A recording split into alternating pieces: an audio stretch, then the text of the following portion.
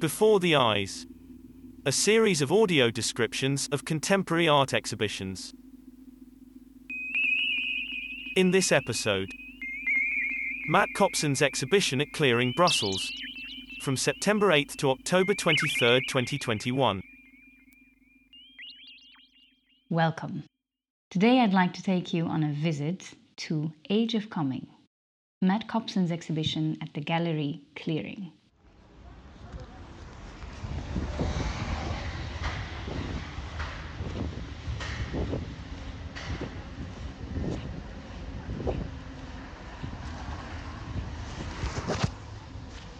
Clearing was founded by Olivier Babin, an artist who in 2011 began exhibiting the work of other fellow artists in his studio in Brooklyn. Later, he turned his studio into a gallery, and in 2017 opened a second location in Brussels.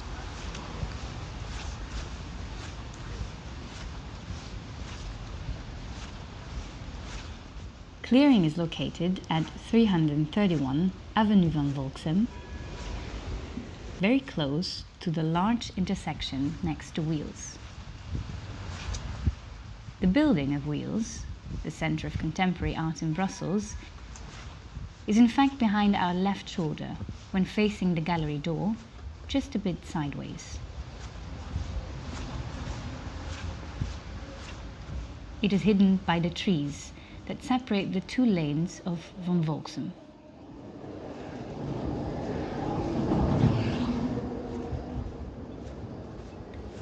The gallery has a sign, although it is not immediately obvious. It is not a classic sign with the name of the business. It does not indicate that Clearing Gallery is at 331 Van Volksem.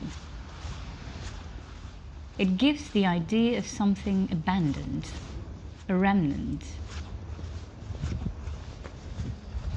It is a piece of plastic, possibly polyurethane foam, shaped like a waffle, attached to the wall by two short iron bars. The waffle is dirty, with that patina of dry, black and grey floury grime that covers many of the city's buildings and churches like a glaze. It is the grime of pollution from exhaust fumes combined with the dust that comes up from passing cars.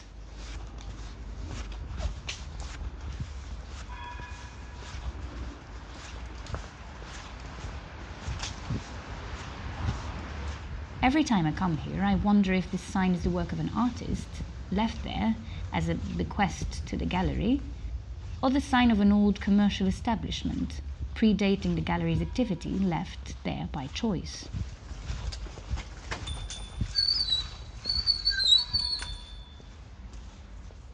After ringing the bell to our right, we hear the click of the gate opening. It's a click that would suggest an automatic opening of the gate, which instead remains static, waiting to be pushed to enter.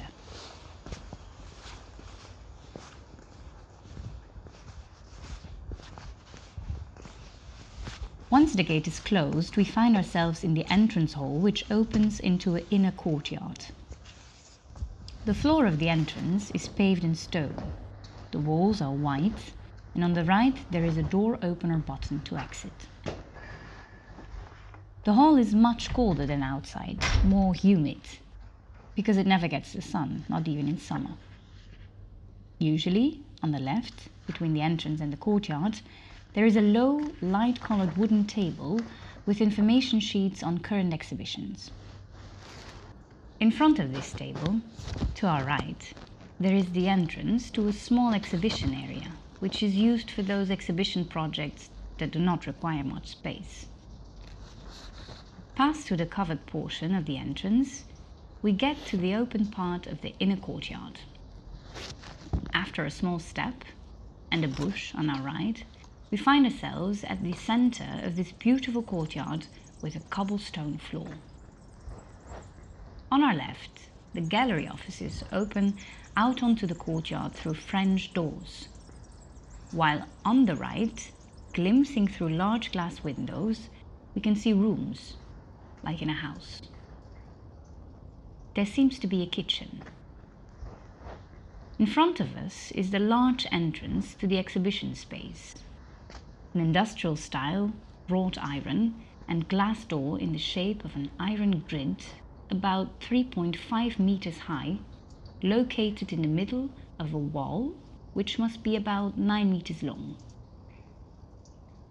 The portions of glass framed by the iron seem to be dark blood red.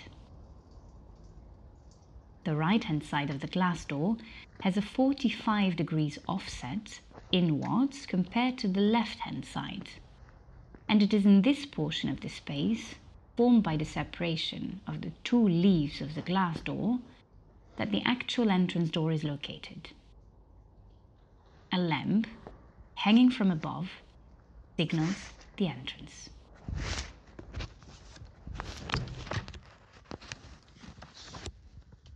We step in.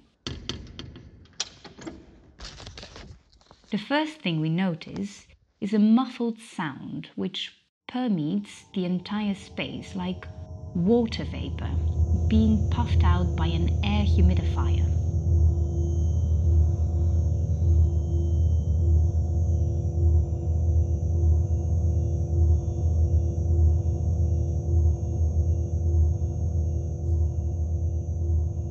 The clearing's actual exhibition space is majestic, geometrically essential.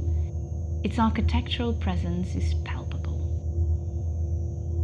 It measures about 500 square meters, which can be covered with 30 steps in width and about 30 to 35 steps in length, and looks like an enormous warehouse with a double-pitched roof and exposed roof trusses.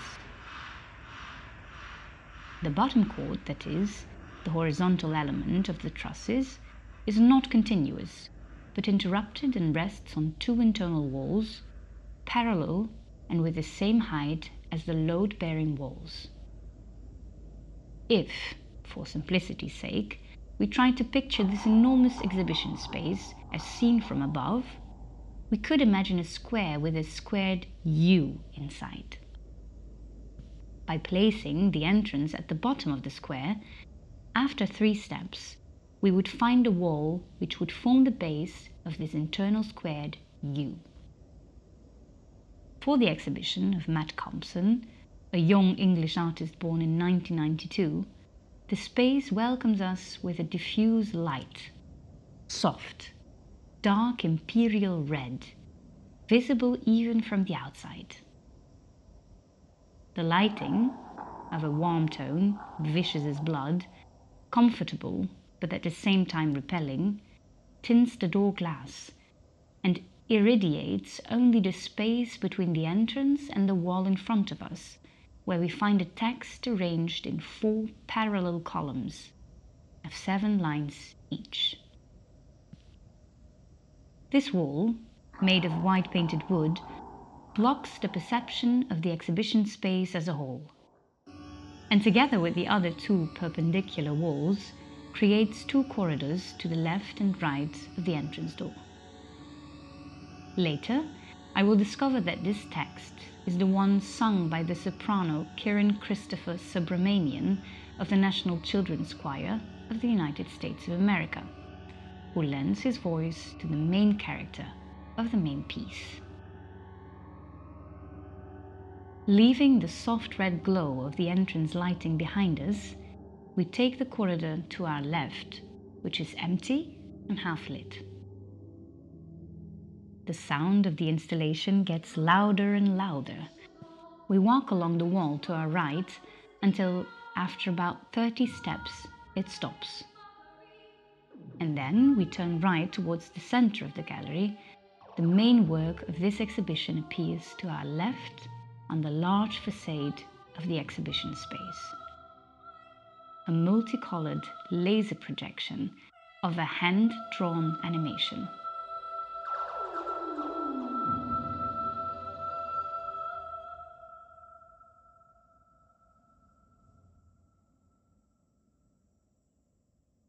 The two lasers projecting the drawing are suspended at a height of approximately 8 meters and allow the animation to develop across the entire height and width of the wall in front of us, the one opposite the entrance. The speakers, also hanging from the ceiling, play the soundtrack of the animation.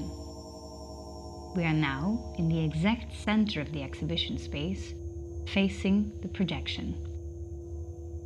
The space where we are standing is delimited by the interior walls, which guarantee complete focus on the main work.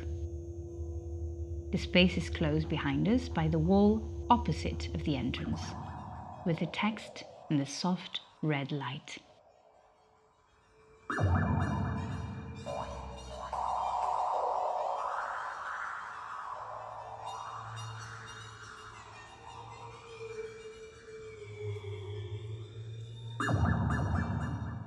In front of us, bottom left at knee height, we see the figure of a baby boy immersed in a peaceful sleep, lying on his side, parallel to the floor facing us.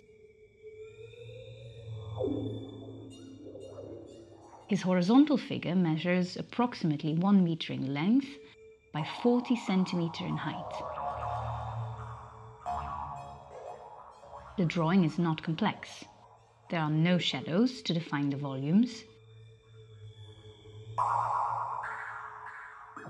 There are no details other than those needed to understand the figure. But it is certainly not an oversimplified drawing either. It doesn't seem like one made by someone who cannot draw when trying to depict a character, like a circle forming the head and linear segments representing body and limbs. I think that the figure was created with the old stop-motion technique. A series of drawings are made, one after the other, to reproduce a movement that doesn't really exist. With that technique, if the drawings are not perfectly equal, the result will show some misalignment in the overall movement, which will not be regular. And this is exactly what happens in this animation. Even when the figure is still, the lines are not fixed in one position, but always flicker a little. The eyebrows, the line of the mouth, they're never completely still. The baby sleeps. He seems to sleep like a log. But then, at a certain point, something starts bothering him.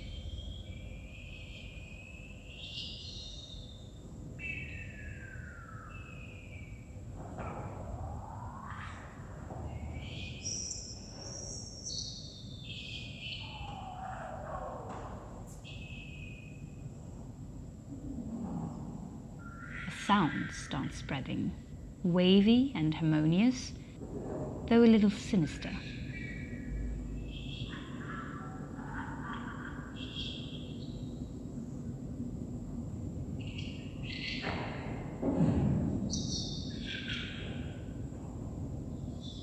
It accompanies the movement of two shimmering lines that begin to float sinuously and circularly above him, above his head, and each of those lines forms small flakes, which then melt as they move.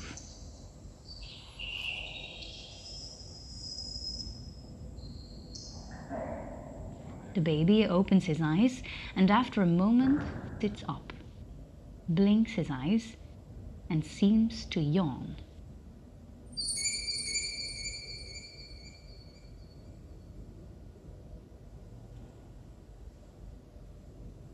He lowers his head, blinks again, turns his head to his left and then his right, as if trying to understand where he is. He lowers his head again, blinks again, turns around and starts crawling towards the right side of the wall.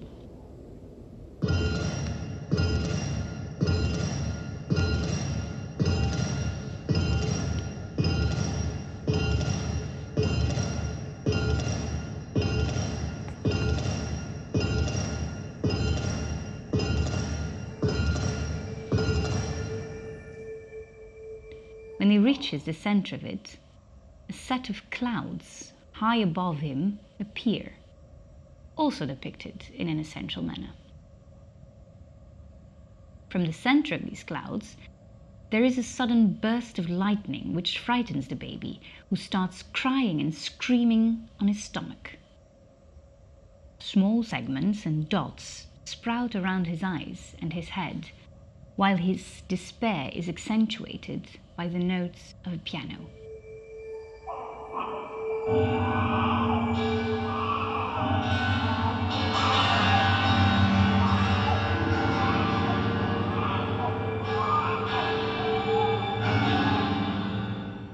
The clouds disappear in an instant, and with a change of sound, deformed circles appear high above his left shoulder, to our right, each with a different color.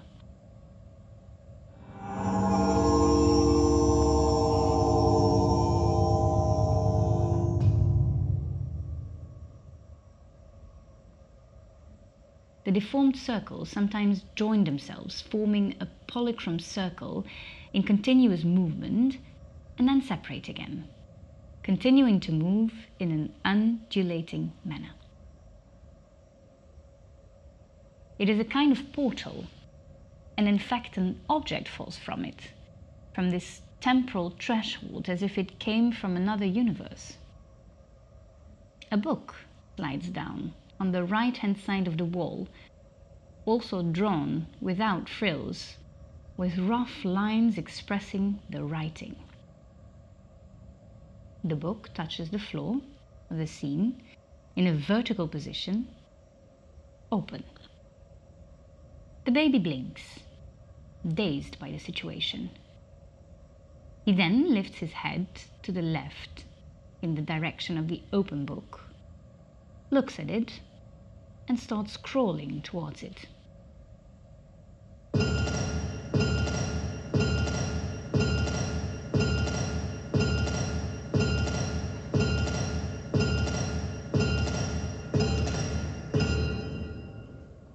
He sits down, arriving in front of it, the book floating in front of him.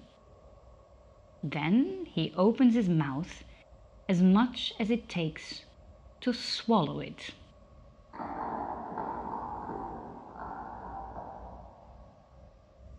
He blinks, the music changes, and our levitating baby begins to rise while the contours of his figure change color for a moment.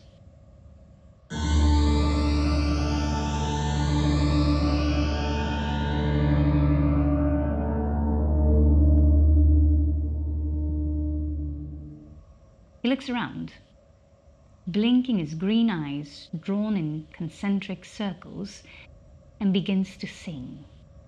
Glowing bright, days growing dark, mystery and peace, mouth bites back, white delicious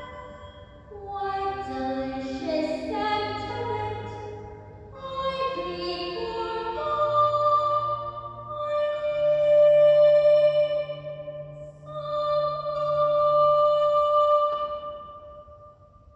Head glowing bright, days growing dumb, mystery hand feeds, mouth bites back.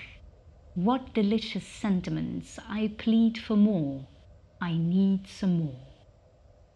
And at the high note of the last phrase, his profile becomes segmented, as if to make us understand the effort he makes to get his voice out.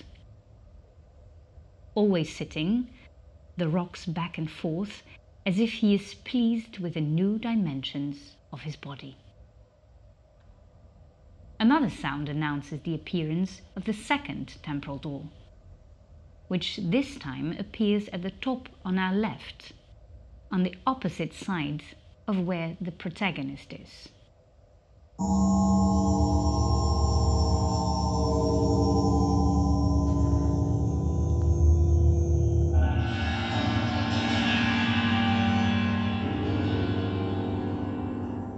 From this space-time hall, a modest chair falls. one of those with a straw seat, which sits 3/4 of the way up with the seat facing the baby. After looking at it, the baby heads in his direction.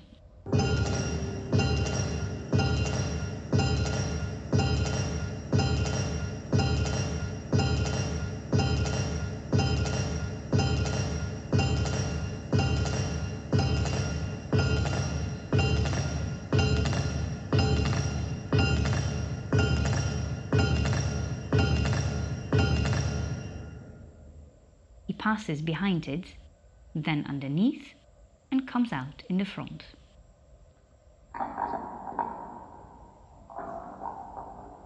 Always on all fours, he turns his head to the right and to the left, blinks his eyes, and seems to think for a moment what to do.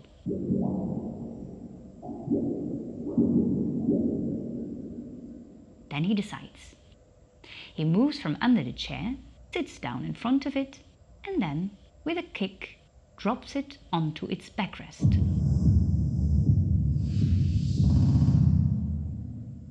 He then pulls off the chair's front legs and eats them.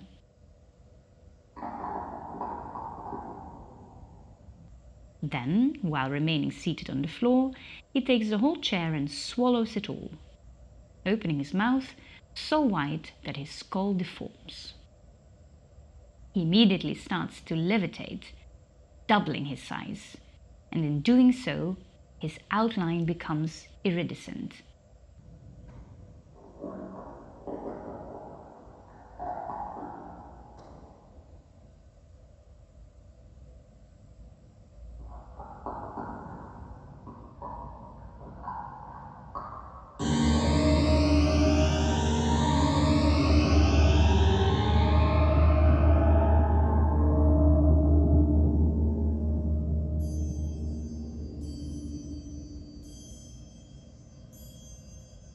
His eyes become greener, and his mouth, now only a small straight line, twists for a moment into a wicked grin.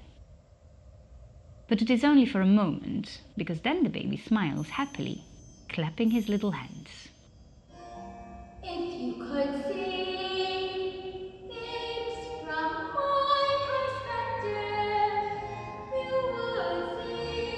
If you could see things from my perspective, you would see my world, my way, earth flat and wide. My feet are sore, my feet so warm.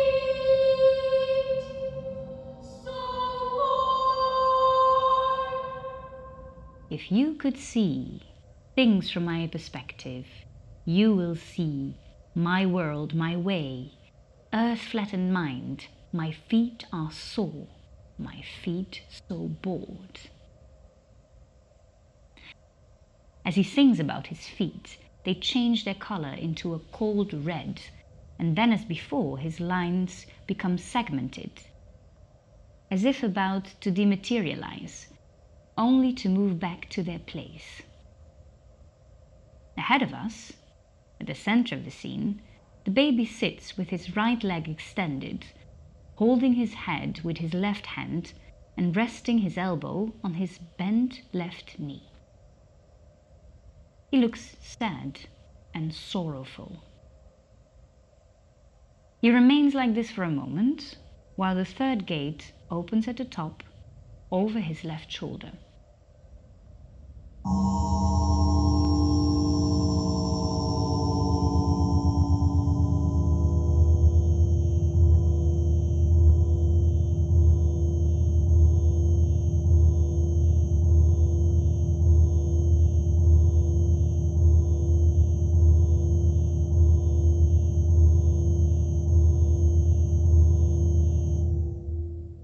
From this opening, a handgun falls and reaches his right foot. His outline begins to vibrate and becomes brighter for a moment, then changes color abruptly. The baby looks at the gun, blinks, and tries to stand up. But as he does, he seems dizzy. His whole body starts to sway. His skull deforms, and he almost loses balance. He bends down to pick up the gun with his left hand, lifts it right in front of him, and then moves it back to the left, as if displaying it as a trophy.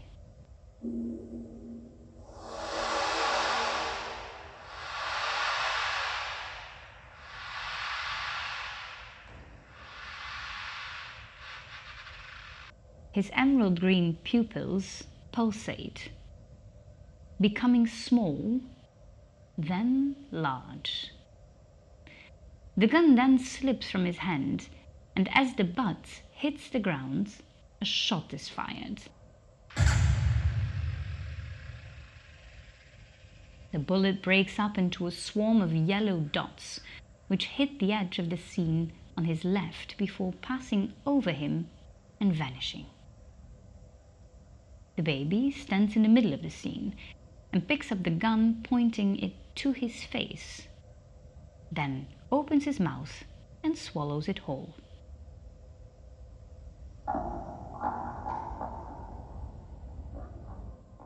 As soon as this action ends, its form crumbles into small golden yellow grains, as if for a moment it dismembered and broke down into its smallest particles.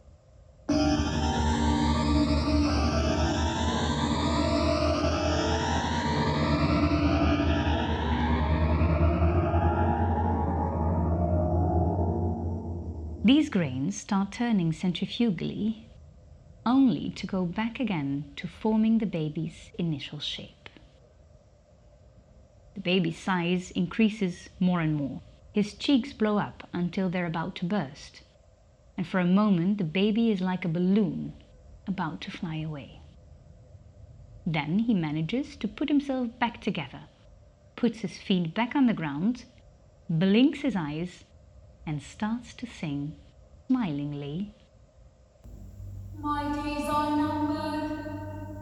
1, 2, 3, 4. A crescendo reward. Bang, bang, storyteller. Less dog, more bone. Progress is big. The void. What's cake? My days are numbered 1, 2, 3, 4. All crescendo, no reward. Bad, bad storyteller. Less dog, more bone. Progress is fake. The void wants cake.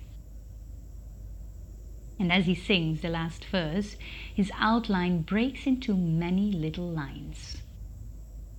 Now he's like a pressure cooker, ready to explode. But once again, he manages to put himself back together. He blinks.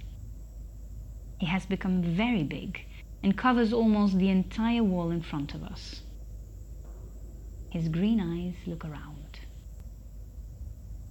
Down at his feet to the left, another gate appears.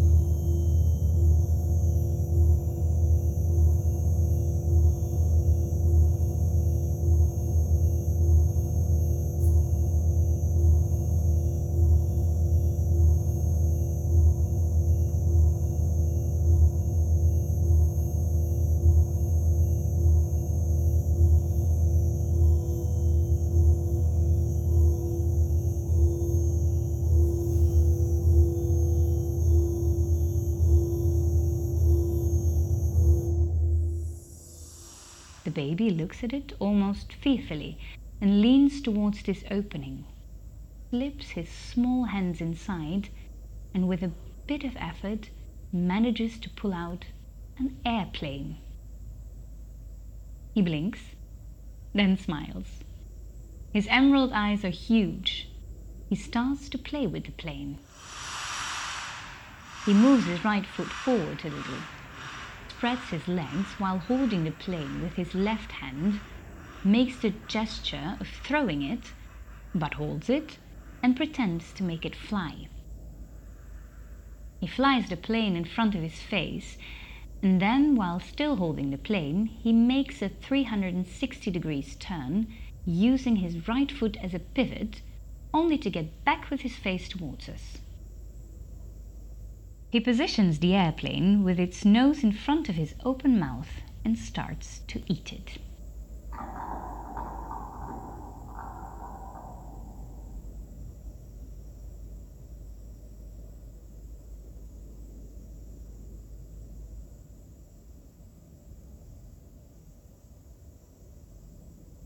The first bite, he pulls off the nose of the plane up to its wings, which he then bends until they disappear.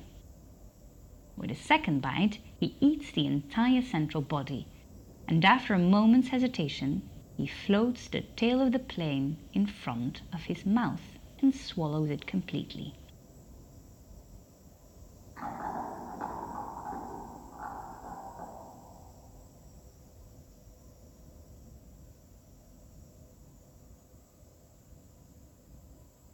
He immediately begins to swell up and float, his body size doubling.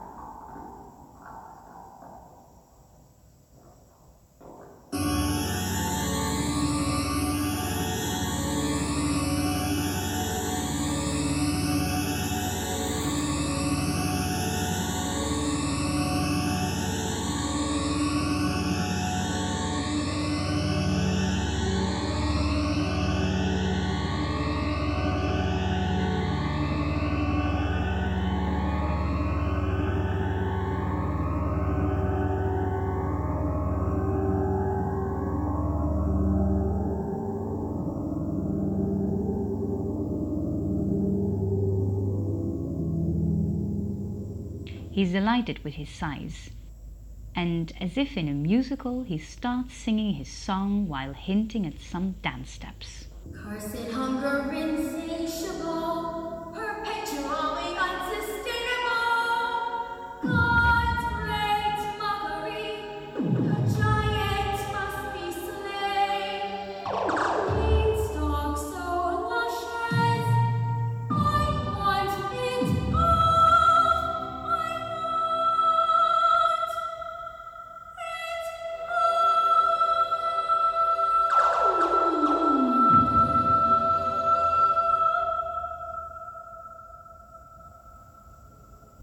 Cursed hunger insatiable, perpetually unsustainable, God's great mockery, the giant must be slain, beanstalk so luscious, I want it all, I want it all.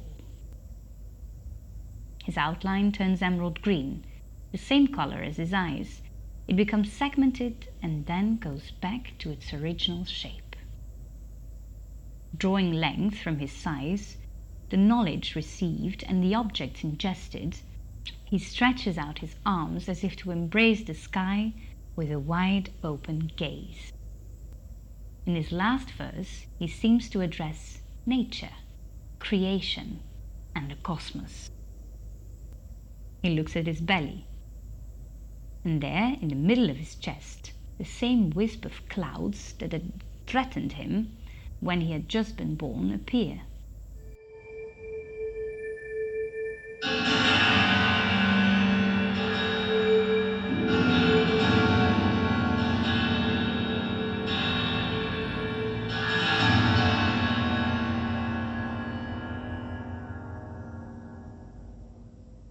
His open, hallucinated eyes no longer closed. The baby has now reached the size of the entire wall in front of us. It must be a projection of about 10 meters. To the left of his head, the space-time gate appears.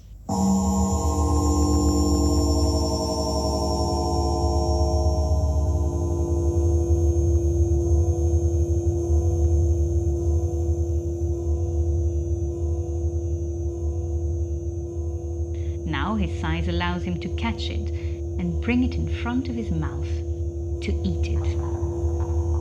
As soon as he swallows it, he explodes in a chaos of iridescent lines, which first rotate in a circle in unison and then divide, each following its own movement.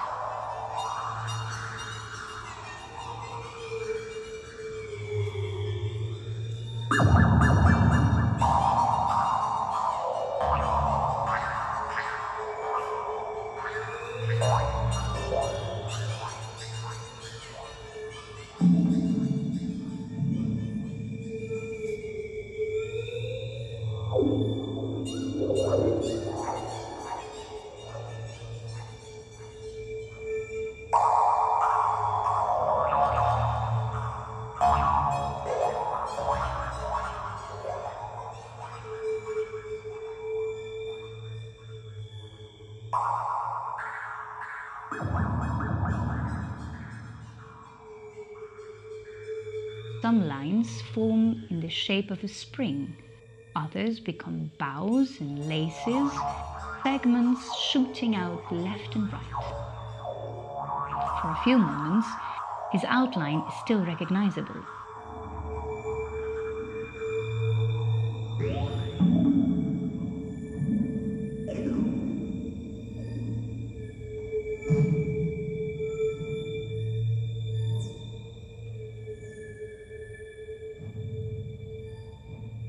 The lines from his face, his eyes, his hands. But then the wave caused by the explosion ruins this attempt at reshaping, and everything becomes chaotic again. The lines that form the baby's features are now loose and rotate together as in a tornado. The storm-like tangle of lines gets smaller and smaller and slowly loses its strength. It moves from the center to our bottom left until those lines get back together in the initial figure of this animation. The baby peacefully asleep.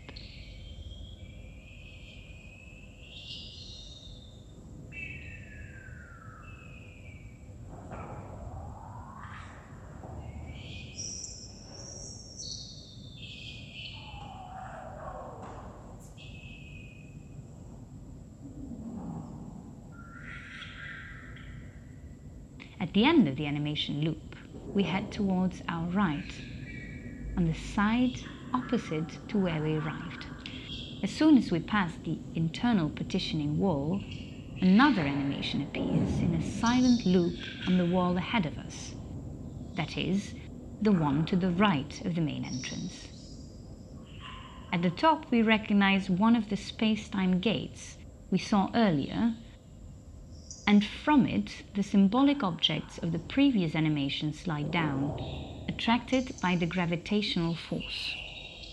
The book, the chair, the gun, the plane. As if within a typhoon, they all turn on themselves amid lines, dashes, dots, crazy springs, bright red swirls, scribbles, curls, emerald green spirals, darting all over the place, remaining within the gate's cone of action. As I leave, I pick up the press release from which I read some useful information to interpret this exhibition for you. You're a baby. You're hungry. Hungry for things that you don't know about, things that may or may not exist. We've all been there. We could grow old together, get big together, dominate this pile of mud together. Move to the edge of the city, make multi-dimensional work, squint until we hallucinate, losing our minds one marble per minute. A baby made of lasers once told me something along those lines. He opened his mouth, spewing hues of crass, Stone Age platitudes. He was ravenous for the chewy, ineffable, never-ending grains of dust that make up our earthly cradle. I I gave him a book to learn from, but he ate it. I gave him a chair to sit on, but he consumed it. I gave him a gun to rule with, but he chewed it up. I gave him a blessed, sky-soaring aeroplane to play with, but he shoved it straight into his mouthy face portal. There are more colors that don't exist than colors that do. There are more thoughts that don't exist than thoughts that do. For a split second I thought I saw one. Never again. The circle of life has been broken. An abandoned family tree, a brushstroke with no formal training, an ageless infant. They crippled him, swapped him with a changeling, a gooey copy of our long-lost loved one's DNA. Lightning scented, annoyingly invisible, a child's drawing of a child. So let's start again. A new age of coming and going. Born again. 1,440,000 times per second, to be precise. A single line pretending to paint a whole picture. You can't hide from art and technology. Closed eyes behind a veil of stained glass sunglasses. Irresistible toys designed to wind our clocks back to a simpler time. A.G. Cook, 2021. Matt Copson, Age of Coming, 2021. Laser animation with audio soundtrack. 16 minutes looped. Portal 1, 2021. Laser animation. Portal 2, 2021. Laser animation. Music, Caroline Polachek. Sound design, Felicita. Soprano, Kiran Christopher Subramanian, National Children's Chorus of the United States. Lead animator, Sara Drake. Laser programmer, Pieterjan Ruysch. With thanks to Calvin Marcus, Geetha Subramanian and Luke McEndarfer.